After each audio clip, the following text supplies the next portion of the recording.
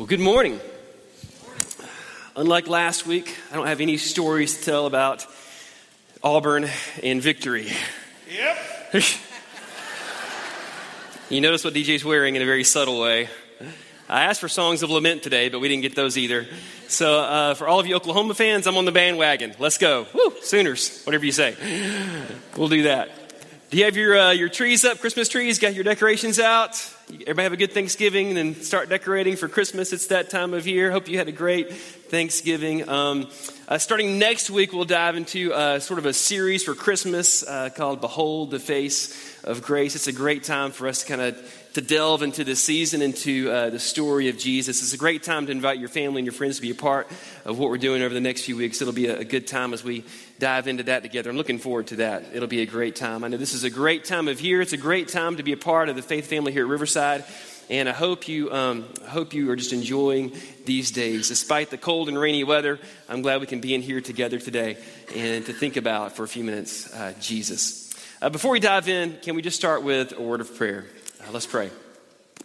God, you are so good and your love endures forever. And today, we're so grateful to you for who you are.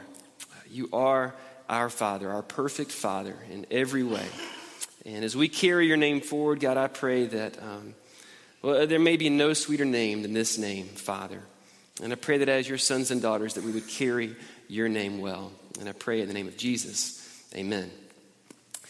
Well, if you've been around the last several weeks, you know that we've talked about this whole idea of carry your name and what it means to carry your name. And we've talked about how you carry the name you carry and why that matters. We've talked about the name that we carry, the fact that God has a name and his name is Yahweh. It's the most used name in all of Scripture, yet we seldom call God by his name. God's not a name, it's a noun, it's a title. His name is Yahweh.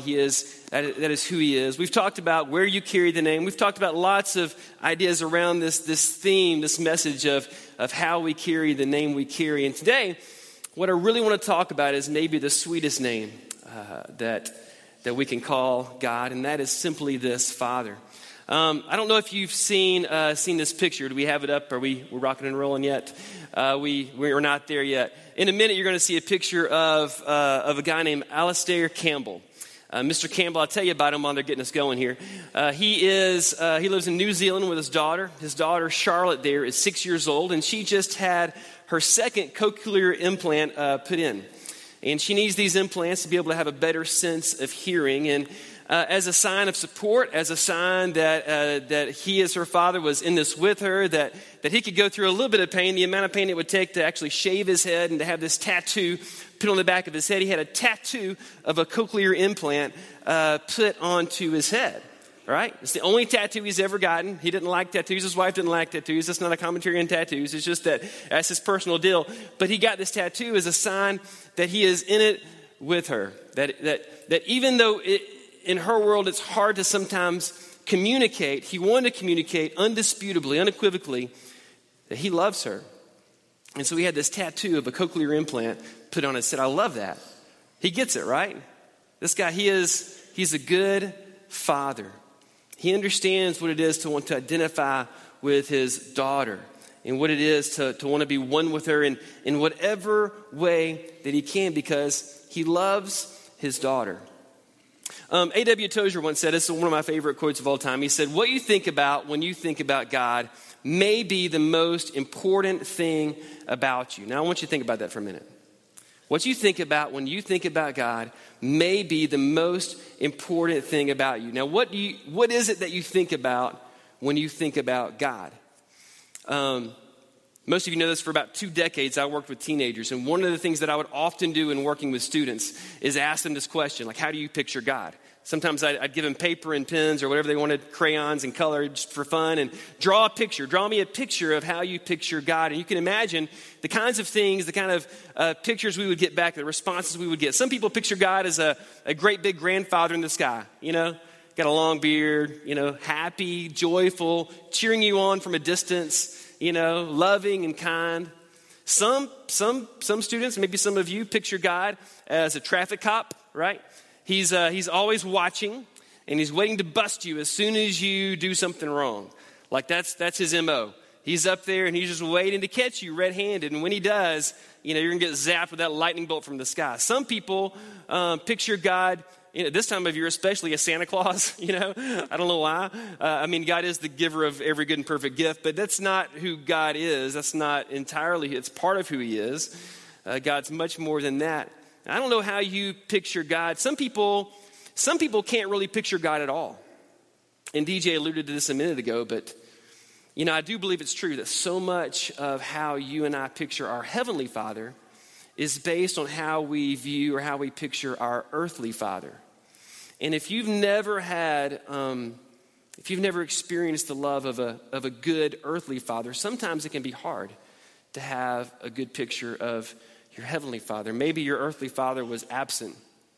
Maybe there's some failure in his life in your eyes. Maybe it's worse. Maybe there's abuse. There's lots of things. And don't get me wrong, there's no perfect father, but if you've never experienced the love of a good earthly father, then sometimes it can be really, really hard to picture the love of your Heavenly Father.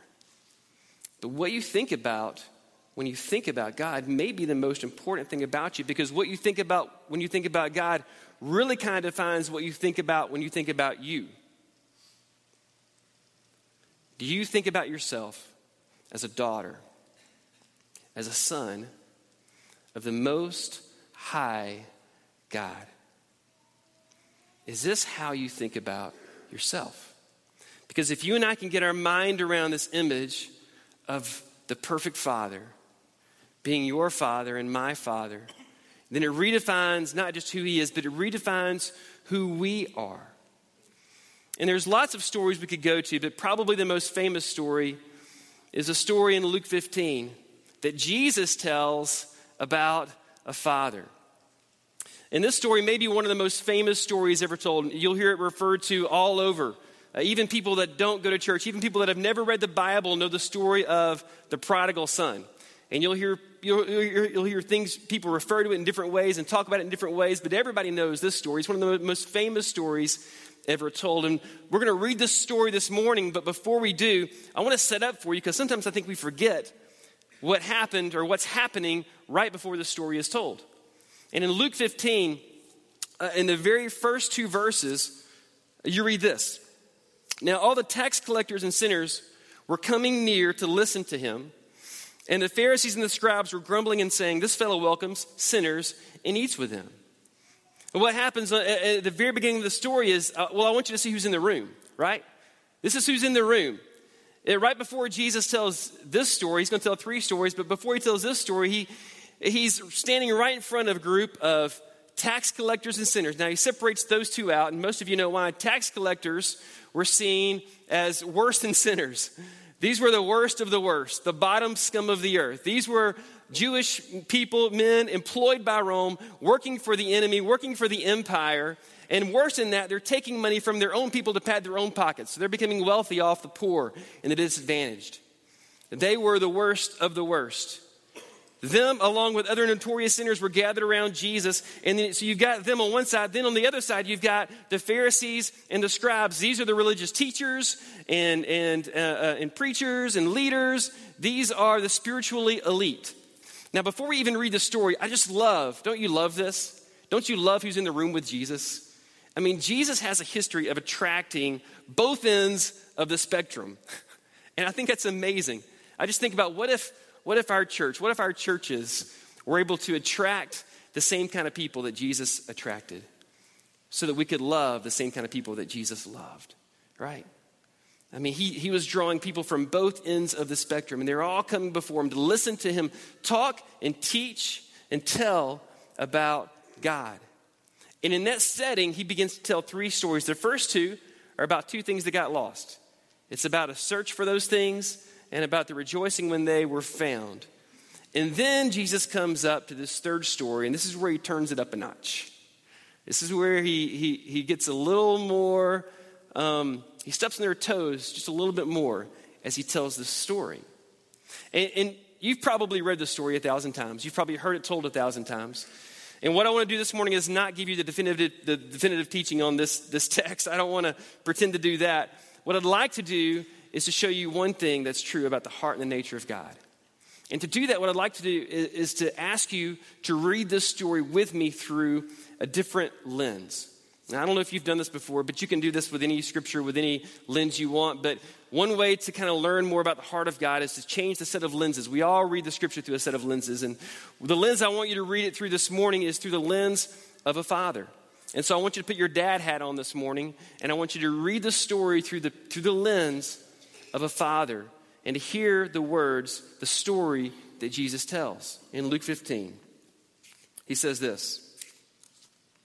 To illustrate his point, Jesus told them a story. A man had 2 sons, and the younger son told his father, I want my share of your estate now before you die. So his father agreed to divide his wealth between his sons.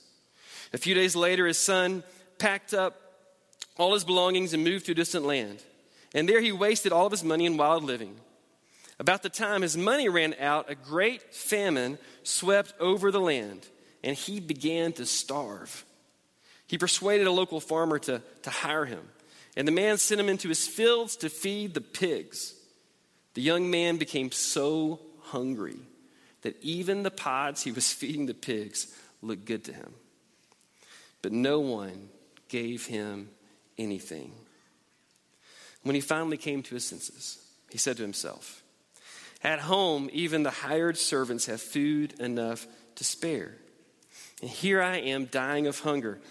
I will go home to my father and say, Father, I've sinned against both heaven and you, and I am no longer worthy of being called your son. So please take me on as a hired servant.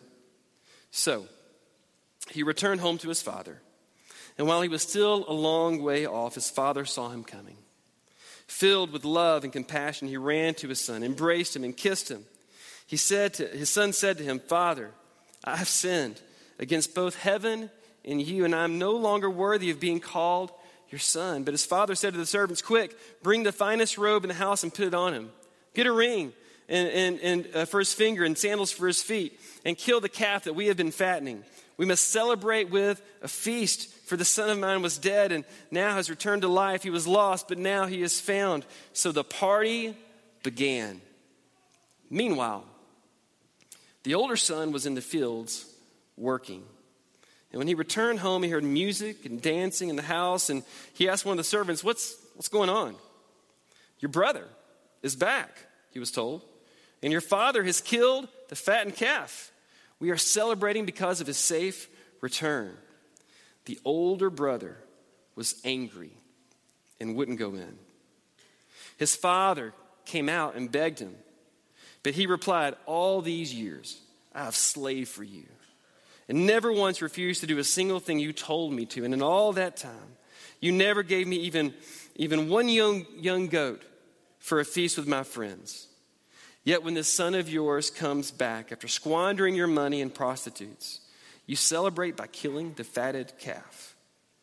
His father said to him, look, dear son, you have always stayed by me, and everything I have is yours. And we have to celebrate this happy day, for your brother was dead and has come back to life. He was lost, but now he is found. Now, if you're anything like me, growing up, I always read this story the same way. This is the story of the prodigal son. It's a story of a son that was lost and then came home again. It's a story of the wayward sinner who then came back and was received by a loving father. And this is a good way to read the story. I don't want to knock it. This is a good way to understand the story. We have a lot of people in the room that is your story. And in fact, to be honest, that's all of our stories. We were all lost. And it's only through the grace of God that we came back home. And when we did, we saw a God, a father who came and welcomed us home. But that's not the whole story, is it? It's a good story. It's a story of hope for the hopeless. It's a story that you can never go so far that you could never come back home. It's a story that you're always welcome home in the family of God. And that is a good story, but that's not really even the way we believe the story. Because if we really believe that story, then our church and every church will be full of more younger brothers than we are. There's more to the story than that. Some have said the story is really about the second son, and this is where it gets interesting, right? Because there's 2 sons in the story. And the older son is a son who always did what was right. He always kept the rules. He always honored his father. And you could just tell as you read the story, the Pharisees at first are probably shocked when they hear what the younger son did. I mean, asking for your inheritance from your father early is like wishing your dad was dead. You could just hear the shock and awe go across the audience when that happened. And the Pharisees probably would have quickly identified then with the older brother who did everything right.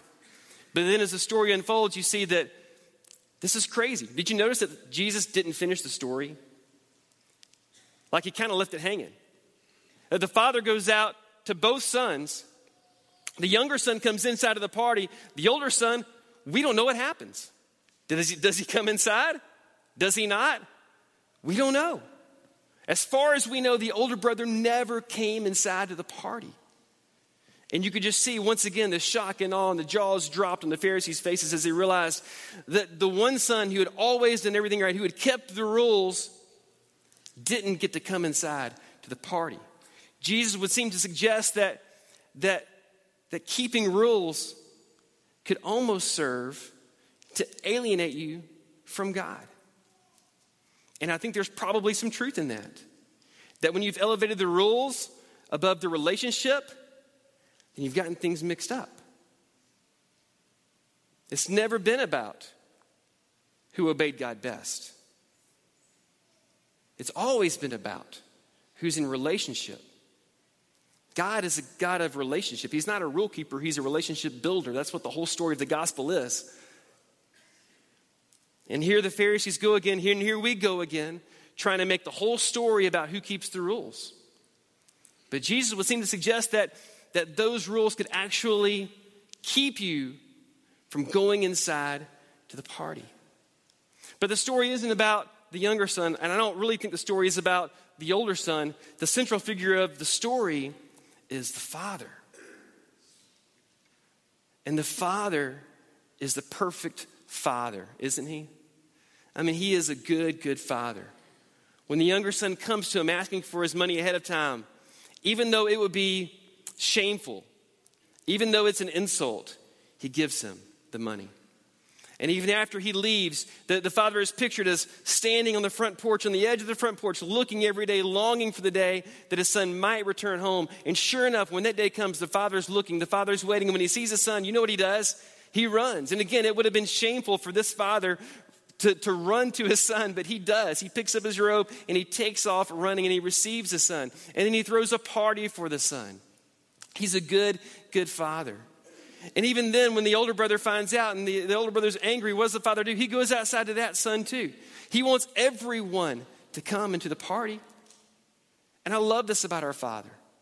I love this about the way Jesus pictures the kingdom of heaven for us. He pictures the kingdom of heaven as this place where there is a good father and where everyone is invited to come in to the party. The kingdom of heaven, I don't know if you've ever thought about it this way, but it's like a party. It's like a lavish party thrown by a loving father. And the loving father wants everyone to come inside to the party because he's a good father. So what do you think about when you think about God? Do you picture him as a loving father? Because that really is who he is. And there may be no sweeter name for our God than the name Father. It's the name that Jesus most often used to speak of God. Over and over again, Jesus refers to God as his Father. And when you and I can get our minds around this picture of God, that he is the perfect Father, well, it changes how you think about yourself. But it also changes how you think about others. It changes how we think about those that are not like us. They may look different than us or may think different than us.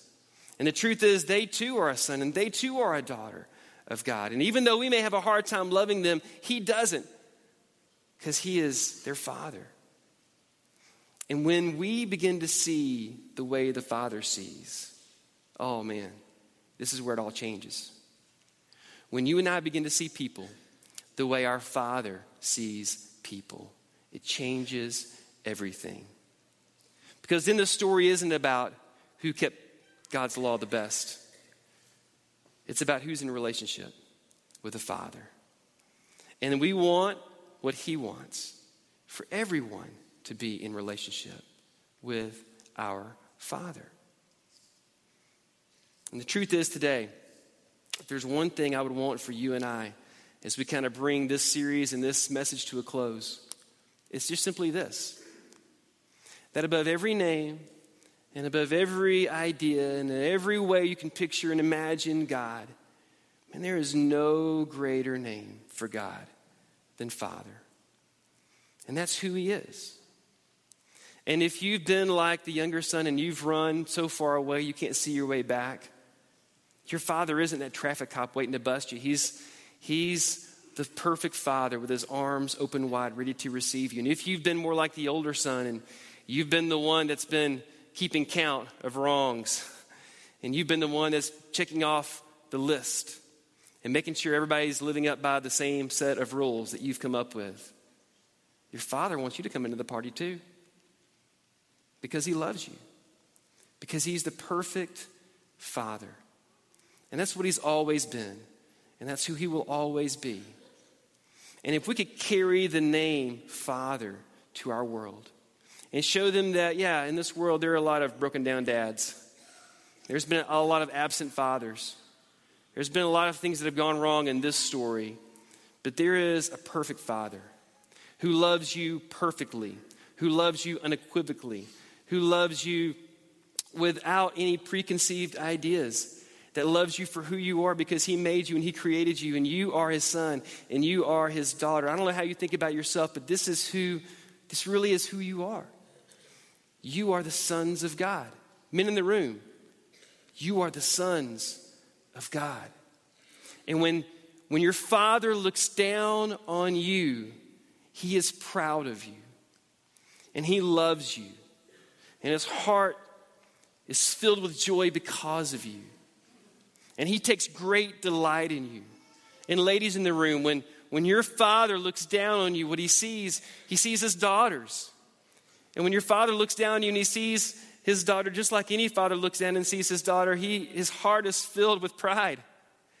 And he loves to see your smile. And he loves to see you wake up in the morning. He loves it when you rise. He loves to hear your voice. And when he looks on you, he knows and he believes and he sees that you are beautiful and you are wonderful and you are exactly who he created you to be. Church, you are the sons and you are the daughters of God. This is who you are. Let's stand. Mr. Campbell, in an effort to identify with his son, or with his daughter, had a tattoo put on the back of his head. Your father, in an effort to identify with you, put on human flesh. And he walked among us, and he lived among us, and he breathed among us. And then Jesus taught us what it was to know our Father, and what it was to see the world the way the Father sees the world, and what it was to believe in God as not some abstract person, but as someone we can be in the closest, most intimate relationship with, as our Father. And this morning, what I would want for you and me is to know that that is exactly who we love. And that is exactly who we serve. And that Father sent his Son to this earth to stretch out his arms and to die for us, to declare his love for us. So that those who get to go into the party aren't the ones who kept the rules the best. That those who get to go into the party are those who are forgiven. And you are forgiven because of the goodness and the faithfulness of our Father. Let's sing.